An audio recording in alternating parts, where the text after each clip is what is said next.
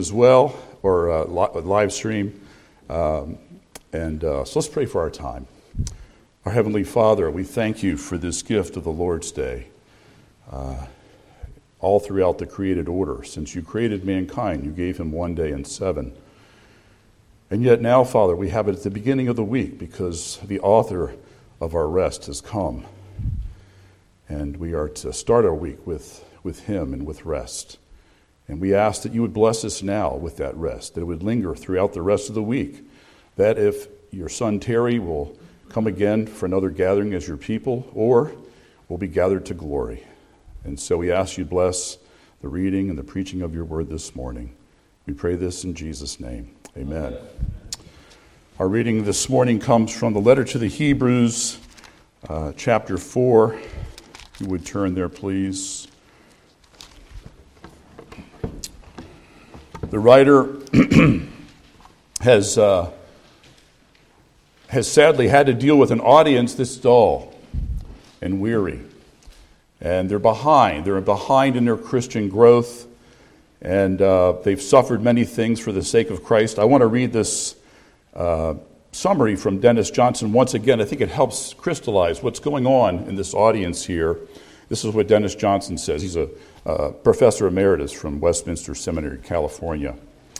The addressees began their pilgrimage of faith well when enlightened by the gospel, enduring, suffering, and caring for other sufferers for Jesus' sake. At the time of the writing, however, some were in danger not only of abandoning the Christian gathering, but also of renouncing their confession of trust in Christ and his atoning blood.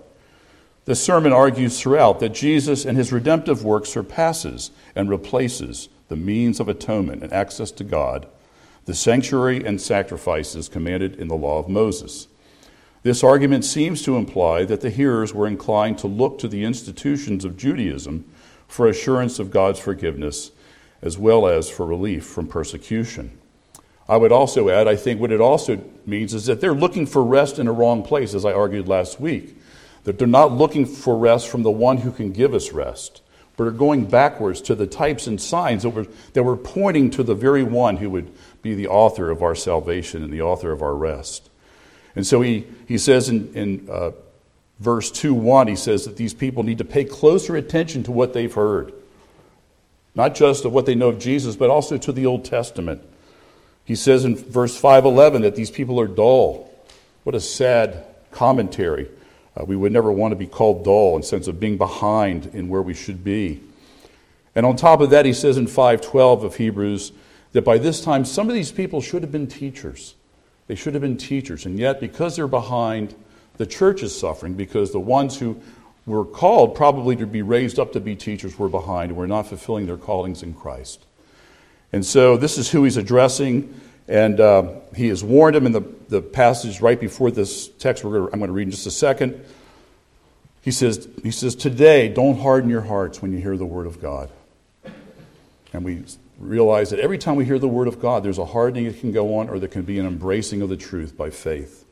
And so he's calling them to embrace the truth and don't harden your hearts. And he reminds them of what happened with Moses leading the people through the wilderness and then Joshua leading the people through the wilderness, that some didn't enter that typological rest of the promised land. And he says, don't let this happen to you. And then we hear these words from the writer here. I'll start with verse 11. Let us therefore strive to enter that rest, so that no one may fall by the same sort of disobedience. For the word of God is living and active, sharper than any two-edged sword, piercing to the division of soul and spirit, of joints and of marrow, and discerning the thoughts and intentions of the heart. And no creature is hid from his sight, but all are naked and exposed to the eyes of him to whom we must give an account. Very striking words, very penetrating words, and we're going to try to look at this shortly under 2 points, and those will be, first, the piercing nature of God's word. The piercing nature of God's word. And then secondly, the comfort of God's word. Secondly, the comfort of God's word. And I would just remind ourselves and those who are live streaming that in some ways we're very much like these people as far as being weary. I assume you're weary of COVID.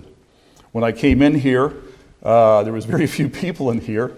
And over the last 5 to 10 minutes, it's like the Lord gave us a spiritual miracle grow, and all of a sudden we have more people here. So I'm very grateful for that. But I'm sure there's others who are online who either are suffering from COVID themselves or just want to be cautious. And I know that as I've visited many churches, everybody's so weary. And either it can lead to great discouragement and almost despair, or for unbelievers, they kind of get out of control. On my way over here from Bowie, just a short trip, it only takes like 25 minutes, 30 minutes. Speed limit on Laurel Bowie Road, I think, is 45 miles an hour, and I had somebody beeping at me. And he flew by me. He's probably going 70 miles an hour. You know, and you see things starting to happen in our society, and it can unnerve you a little bit. And yet, this is why the Word of God is so important to us, because it sheds a light on what's going on in the world. We know this is not unusual. We know that there are those in the world who, by nature, after the fall, are enemies of the Lord. And yet, for us as the people of God, we should have perfect confidence and peace. Not because things are going so well externally, but because we know the one who rules over all things.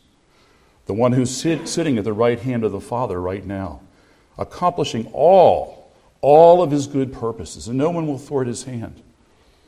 And so, as the writer encourages his people to have patience and patient endurance, we're called to have patient endurance as well. But our writer is a wonderful pastor. And so what does he do? He exposes their sins. He exposes the sins of his hearers, and then he brings them back to the Word of God, both Old and New Testament. And in so doing, he brings before their eyes Jesus. We always need to have Jesus before our eyes, and that's the great blessing of the Lord's Day, is to start off the week with Jesus before our eyes. And that as we go through our week, we have all those things that we've remembered from the Lord's Day going through our minds. It just changes how we face the world.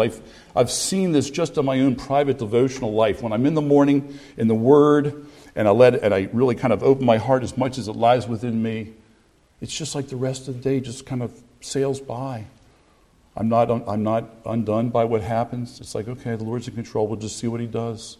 And we're always waiting on him. We're always resting in Christ, our good shepherd. And so here in this passage, our writer is bringing us to the Word of God. And I want to look at this under this point, as I said, the piercing nature of God's Word. The piercing nature of God's Word. And, you know, I can say those words, but can we feel it? Can we feel that the Word of God is piercing? Hopefully at some point in your life you've been in the Word and maybe you've been very discouraged. And somehow the Lord lifts your spirit. The Lord lifts your spirit. Or maybe there's another time where maybe your heart is sort of hard. And the Word comes and it strikes you and it convicts you. It makes you sad for your sin. It makes you want to repent. This is the power of the Word, and this is what the Good Shepherd, the writer of Hebrews, is doing. He brings the Word before their eyes once again. But I want us to take a look at the prophets, because the prophets were one of the spokespersons of God's Word. As the writer to the Hebrews starts out his letter, he says, God spoke to us in many ways in the past through the prophets. And I want us to see the piercing nature of God's Word through the prophets with just one of the prophets. I want to use an example of one of the prophets, and that prophet is Elisha. Not Elijah, but Elisha.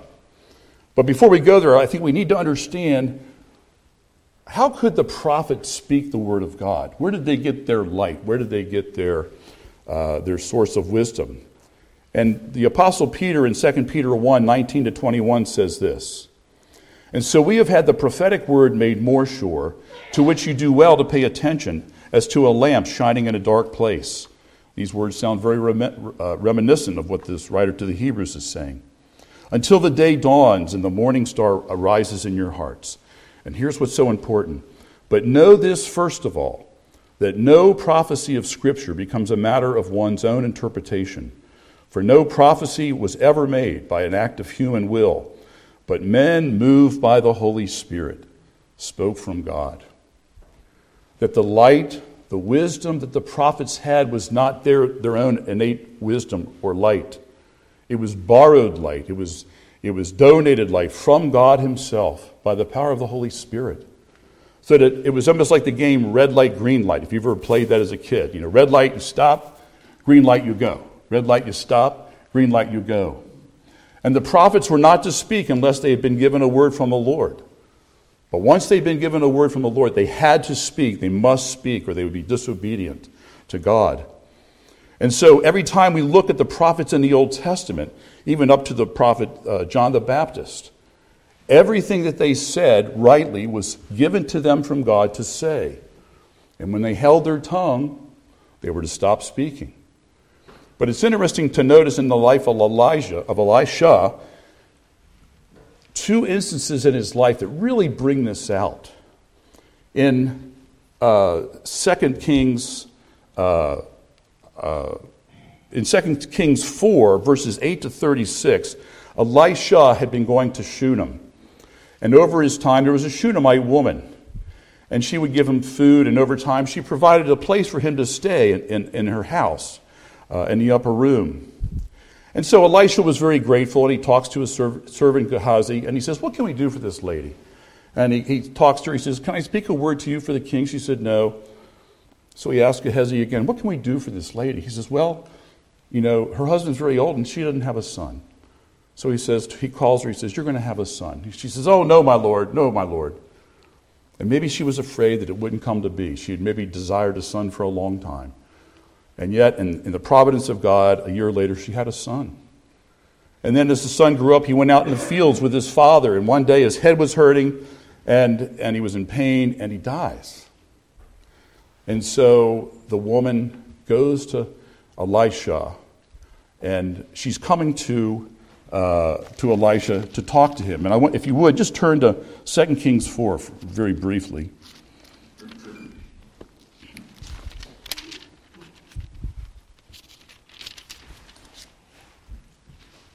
Verse 25. So she set out and came to the man of God at Mount Carmel. When the man of God saw her coming, that's Elisha, he said to Gehazi his servant, "Look, there is the Shunammite. Run at once to meet her and say to her, 'Is all well with you? Is all well with your husband? Is all well with the child?' And she answered, 'All is well.' And when she came to the mountain to the man of God, she caught hold of his feet. And Gehazi came to push her away, but the man of God said, 'Leave her alone, for she is in bitter distress.' And notice this, 'And the Lord has hidden it from me and not told me.'" The Lord has hidden it from me and not told me. Here is this great prophet Elisha. He has no idea why she's coming, because the Lord had not spoken to him. The Lord had not given him the revelation by the Holy Spirit as to what was going on in this woman's life. Now, eventually, the matter is disclosed, and her son is raised from the dead. A wonderful, glorious end. But the point that's so important here is where it says in verse 27, "And the Lord has hidden it from me and has not told me." So the prophet had nothing to say on the matter because he didn't know what was going on, because it was a red light from the Lord. God had not given him the light or the Spirit to say what was going on there. And so we see that even the prophets were stymied at certain times because the Lord had not revealed it. Their source, the one who gave them the light, didn't give them the light at that time. But then move on to 2 Kings 8. Turn over to 2 Kings 8. We see the exact opposite in another situation. Let me read this passage here in 2 Kings 8, verses 7 to 15. "Now Elisha came to Damascus. Ben-Hadad, the king of Syria, was sick. And when it was told him the man of God has come here, meaning Elisha, the king said to Hazael, 'Take a present with you and go to meet the man of God, and inquire of the Lord through him, saying, Shall I recover from this sickness?' So Hazael went to meet him and took a present with him, all kinds of goods of Damascus, 40 camels' loads. When he came and stood before him, he said, 'Your son Ben-Hadad, king of Syria, has sent me to you, saying, Shall I recover from this sickness?' And Elisha said to him, 'Go, say to him, you shall certainly recover. But the Lord has shown me that he shall certainly die.' And he fixed his gaze and stared at him until he was embarrassed.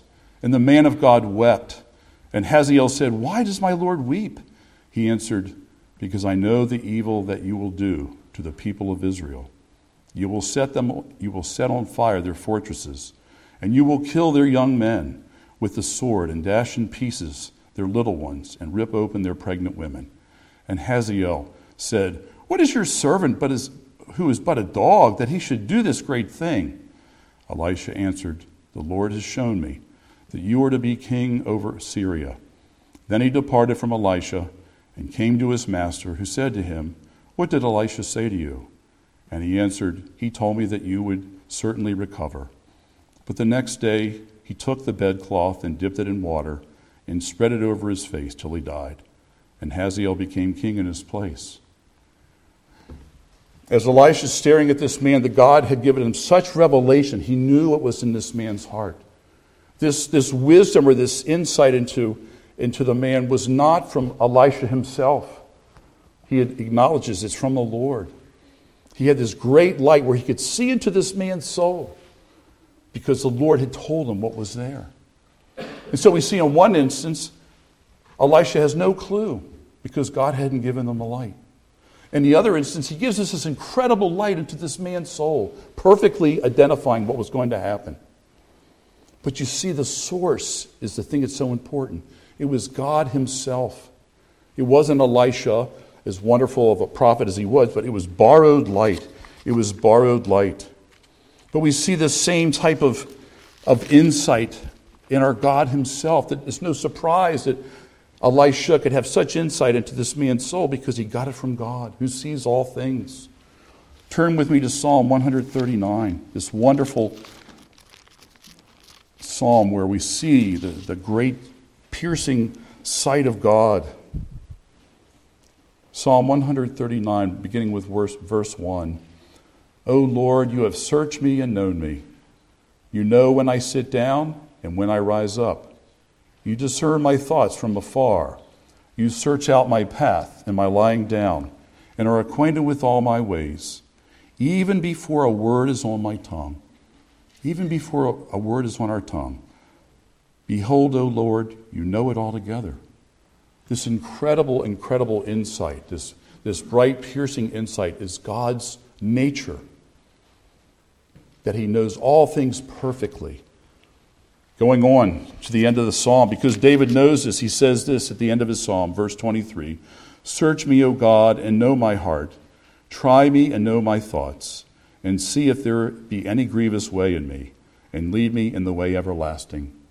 David had such a great understanding of the piercing nature of God's knowledge that he wanted him to search his heart. That's the desire of every believer. Know my heart, Lord. Find any sin and take it away and lead me in the path everlasting. This incredible piercing light. We said last week we were talking about, when we go to the hospital or go to the doctors, we want to know what's really going on. And we have these wonderful tests, whether it be x-rays or MRIs or CAT scans or whatever, to reveal the nature of what's going on in us physically. But the Word of God has an incredibly, infinite greater light. It tells us what's going on with us in the world of sin as well. It's an amazing, amazing light. And this is what God has of us all the time. This is what he's saying here in this verse, that God's light is so piercing it sees through the thoughts and intentions of your heart. We see this in Jesus in Matthew 15. He starts off, he said, there's an incident where the Pharisees were complaining that his disciples didn't wash their hands, this external matter. And he says, you put aside the word of God to keep your tradition. And this is what it says in verse 10. And he called the people to him and said to them, hear and understand. It is not what goes into the mouth that defiles a person, but what comes out of the mouth. This defiles a person. Going down to verse 16. And he said, are you still without understanding? Do you not see that whatever goes into the mouth and passes into the stomach is expelled? But what comes out of the mouth proceeds from the heart, and this defiles a person. For out of the heart come evil thoughts, murder, adultery, sexual immorality, theft, false witness, slander. These are what defile a person, but to eat with unwashed hands does not defile anyone. The audience of the writer to the Hebrews have become so dull, they don't even know where to go for their source of light and for their source of understanding. He has to bring them back to the Word of God. He has to bring them back to Christ. The Word is always piercing. It always has that effect. It always has that powerful, searching nature of our hearts. And so what Jesus is telling us here is that's all he sees. It's what comes out of the heart. If we do any self-examination, we see how much our hearts have these things. And there's a sense in which these verses should undo us. They should undo us in one sense because it demonstrates how sinful our hearts are and how much God sees. In the past, I had a friend of Mark and mine. His father was in a car accident in College Park. And at first, it seemed like everything was okay. And yet afterwards, they realized he had internal bleeding. They couldn't see it, and he died of his internal bleeding. How good it would have been if they had known that, if they had some way of determining what was really going on in the inside. And yet how much more so do we want to know what's going on in the inside of our hearts? That God might see it and cleanse us. And so these verses should undo us in some sense, and that's what the point of the writer is. Saying to his hearers, he says, look, the Word of God is sharp, it's piercing, and you are dull. I heard recently on the internet that the word of the year for one dictionary is vaccination. What's the benefit of vaccination?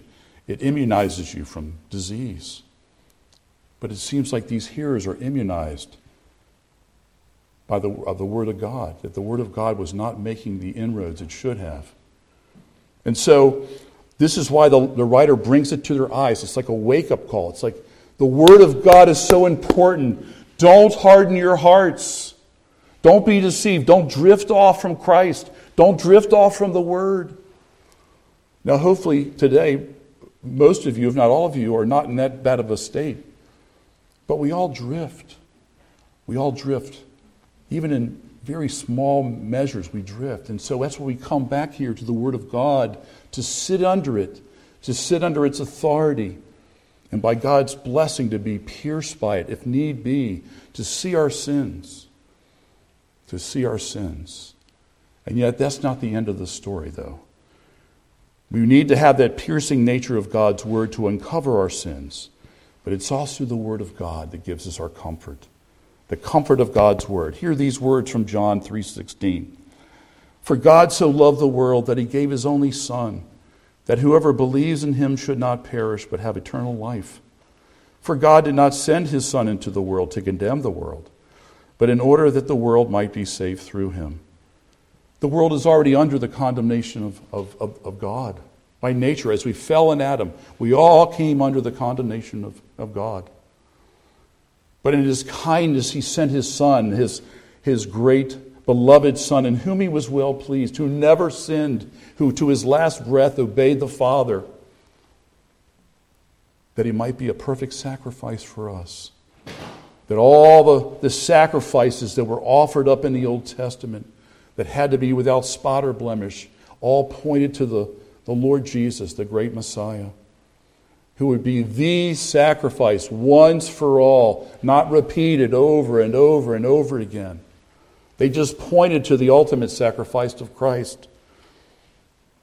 And so Jesus came into the world not to condemn the world because it's already under its condemnation, but he came that the world might be saved through him. Whoever believes in him is not condemned. Whoever believes in him is not condemned. Isn't this the problem of the hearers of the Hebrews? The word had been preached to them, but it hadn't been met with faith, it seems, because their symptoms didn't look good. The life of a lively Christian is always positive. It doesn't mean we don't sin. We always sin. But there's this forward movement in the Lord, this growing in our knowledge of the Lord. That's what we're called in Christ as his children. We're called to be holy. This is our privilege in Christ, is to be holy. 1 John 2, 1-2 says, My little children, I am writing these things to you, so that you may not sin. But if anyone does sin, we have an advocate with the Father, Jesus Christ the righteous.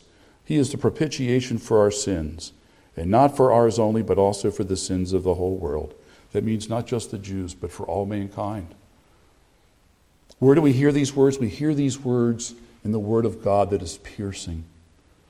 And it's that medicine that we need, that God calls us to, is the Lord Jesus Christ himself. We can't take away our own sins. Nothing can take away our own sins. The sacrifices of the Levitical priesthood could not take them away eternally like Christ did. The sacrifices of the Old Testament, although they were there as a pedagogy for God's people and appropriate for the time, were pointing to Christ because only He could give us a clean conscience. And so we see both in this piercing word, which there's nothing hidden from Him, and it would utterly undo us, and it will undo all those outside of Christ. In the same place, we see this glorious news, this good news, this gospel, that God has provided a way of escape. It's in His Son Himself, who has borne our sins, who says, come to me, all you who are heavy laden. The audience of the letter to the Hebrews was looking in all the wrong places for rest. But it's the Lord Jesus who's the author of our rest, as He paid for our sins. He's the one who gives us true rest. And every Lord's Day, that rest should be renewed and growing as we get towards that day when we'll finally enter into that perfect rest with no more tears, no more sorrows, no more masks, no more COVID. And so that's why the Word of God is so important. It is the light above all lights. It's there that we see our sin, and yet at the same time, it's there where we see our glorious Savior. And as the people of God, as I say, as we come Lord's Day after Lord's Day, we shouldn't be surprised to be convicted of our sins. We had our prayer of confession, and I find for myself sometimes the hardest thing is to have my heart engaged with the one who's praying that. But hopefully over time my heart gets more and more in tune with that, because I have sinned this past week. I haven't loved God with all my heart, soul, mind, or strength. I haven't loved my neighbor as myself, not even my wife who's far away. But we shouldn't be surprised, because God is making us holy, and He's taking away the dross as we're convicted of our sins. And He's renewing that with the life of His Son, Jesus Christ. As John the Baptist says, I must decrease, but He must increase. And so as we go through this journey in this wilderness, that's what's happening. We're dying to self, we're losing our lives for Christ's sake, and Christ is being built up in us by His Word.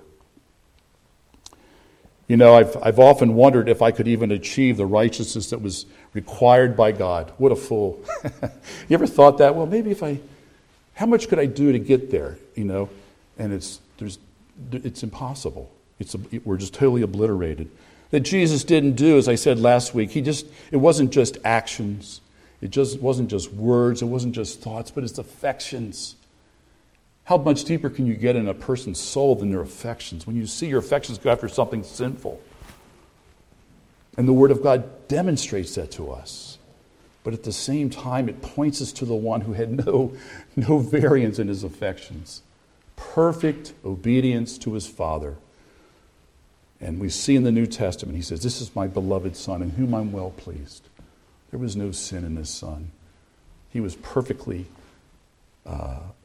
He perfectly saw His Son and said, he is my beloved Son, in whom I'm well pleased. There was no sin in Him. And that's the righteousness that we're clothed with as we come to Christ. 1 Corinthians 26-31. For consider your calling, brothers and sisters, that there were not many wise according to the flesh, not many mighty, not many noble, but God has chosen the foolish things of the world to shame the wise. And God has chosen the weak things of the world to shame the things which are strong.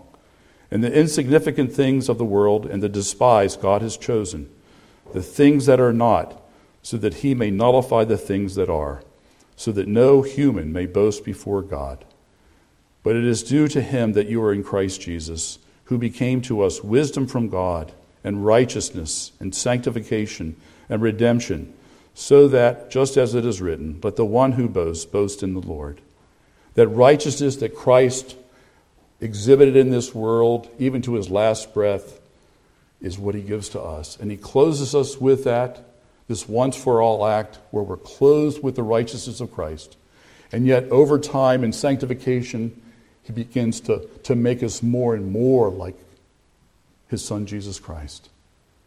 So we see that we are justified. We're seen with that righteousness that Christ had. We're beloved as the Son is in our union with Christ.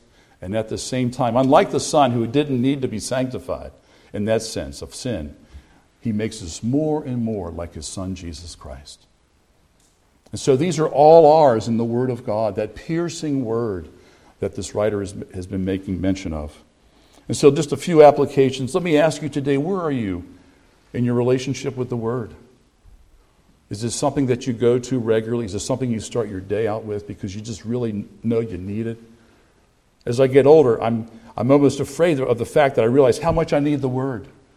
I need to be in the Word. I need to have its piercing effects on my own soul. I need to see that Christ loves me from the Word, that my sins are paid for, that I am his child, that I do have a hope beyond this world. And it's all in the Word of God. You know, sometimes we just come to the Word because we've just decided to, and yet the Lord blesses that time. But it always has that bright light. It's always piercing. And so we have to keep coming under the Word. So what is your relationship with the Word today and with the one of whom the Word speaks, the Lord Jesus? Do you see him as he is? Do you see him as your elder brother without sin who has given you his righteousness? Do you see him as your good shepherd who loves you, that no matter what is going on today, even the COVID, all things work together. All things are working together. And so we need to be in the Word. And so here we are at the beginning of a year, almost one day off.